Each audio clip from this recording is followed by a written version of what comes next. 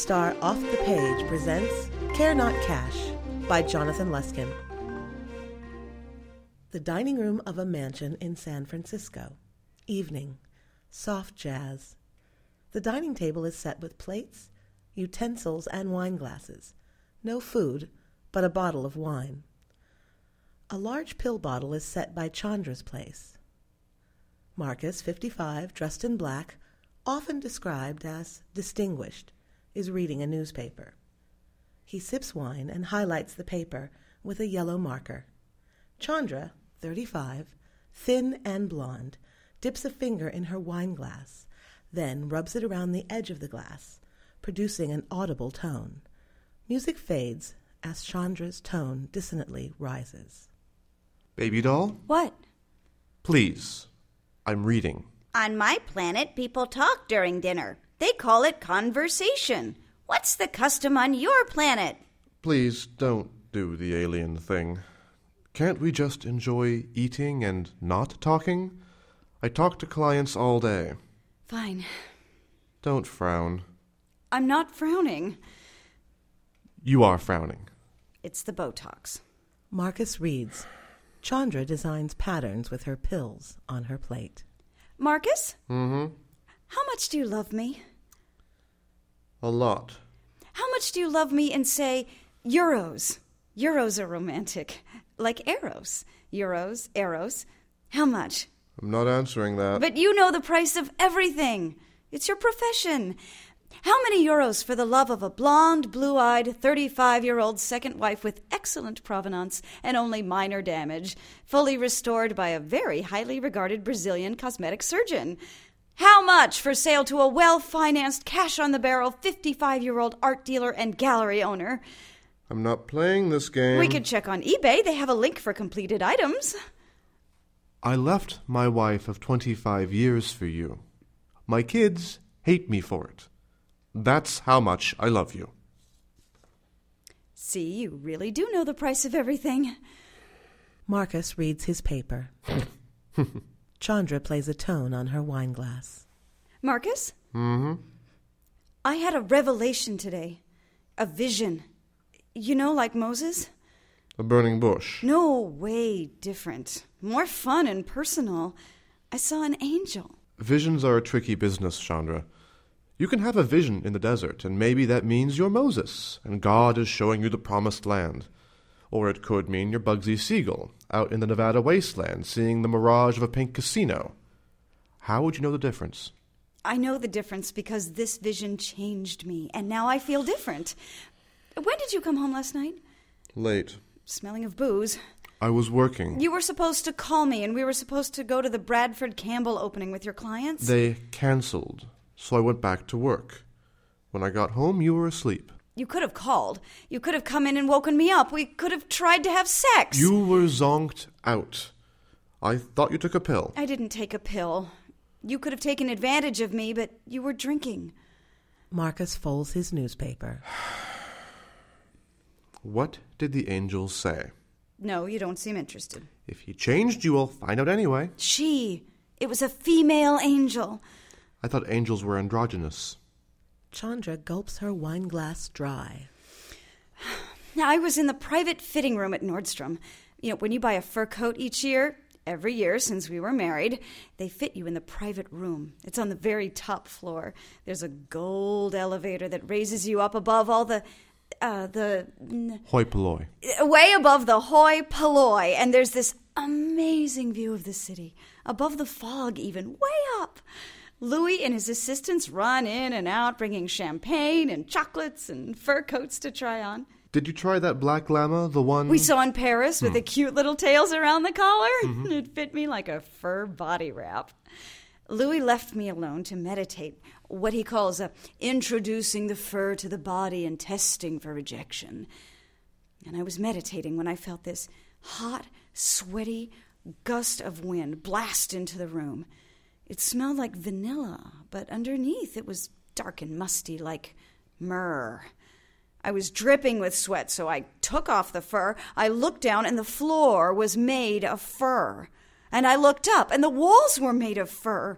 It was unbearably hot, and I had trouble breathing.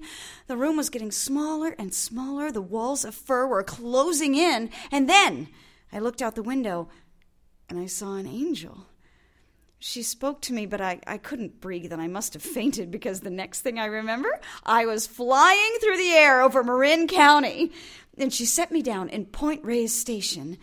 I had my job back again, at Momo's, like before we were married. But now there were all these large-bodied, divorced women working there, all naked with hairy armpits. Amazon women who smelled of dirt and drank whiskey from a bottle we passed around. Our milk was so good and fresh and organic that the customers had to take a number at the door, and we could work naked, and it didn't matter if we were fat or old. I saw myself reflected in the refrigerator, and I was fat and old, but I was beautiful. And in the back of the store was this warm tropical beach with monkeys who threw down coconuts when we whistled. I was tanning on the beach, and the angel whispered in my ear. It was hard to understand her. Her voice sounded like the wind. She said, "And this too shall pass." And then I woke up in Louis's office, backstage at Nordstrom. Marcus? Did you eat lunch? What did the angel mean, "and this too shall pass"? You always get unstable when you have low blood sugar. I had champagne and chocolate.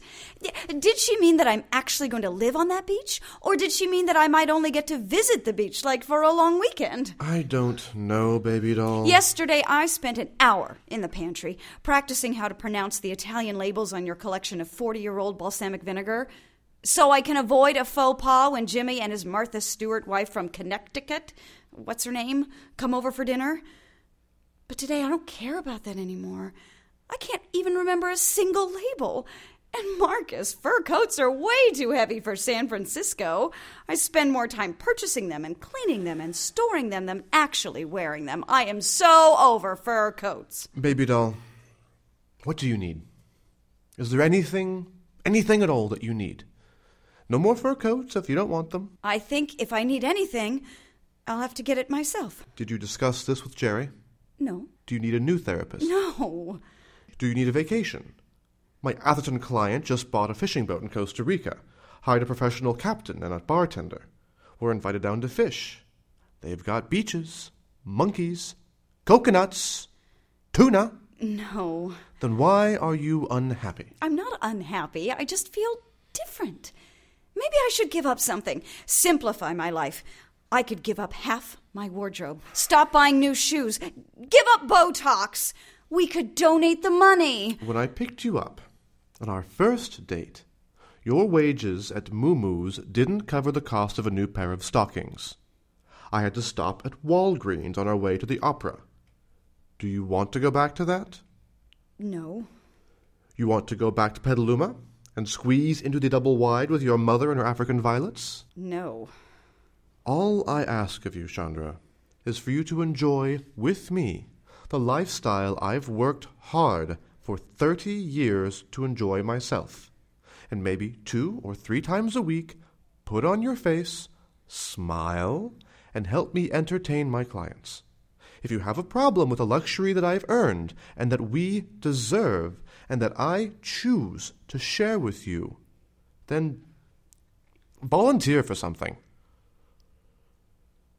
Okay. I think you really should discuss this with Jerry. Fine.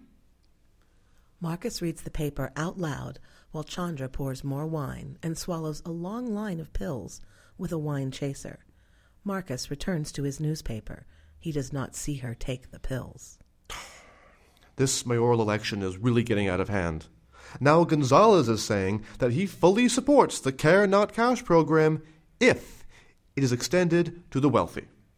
He says, if giving homeless people cash only hurts them by enabling their addictions, then that should apply even more so to the rich who have the most money.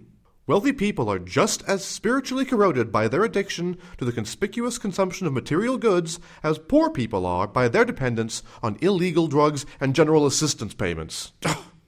And this too shall pass. This is bullshit. What did you say, Chandra?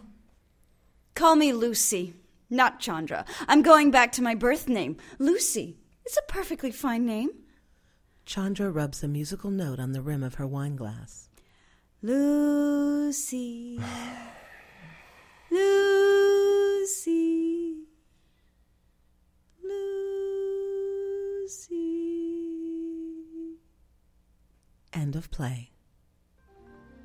You've been listening to Diana Brown, Trish Tillman, and Dan Wilson in Care Not Cash, written and directed by Jonathan Luskin. Radio Star Off the Page is a Cassandra's Call production.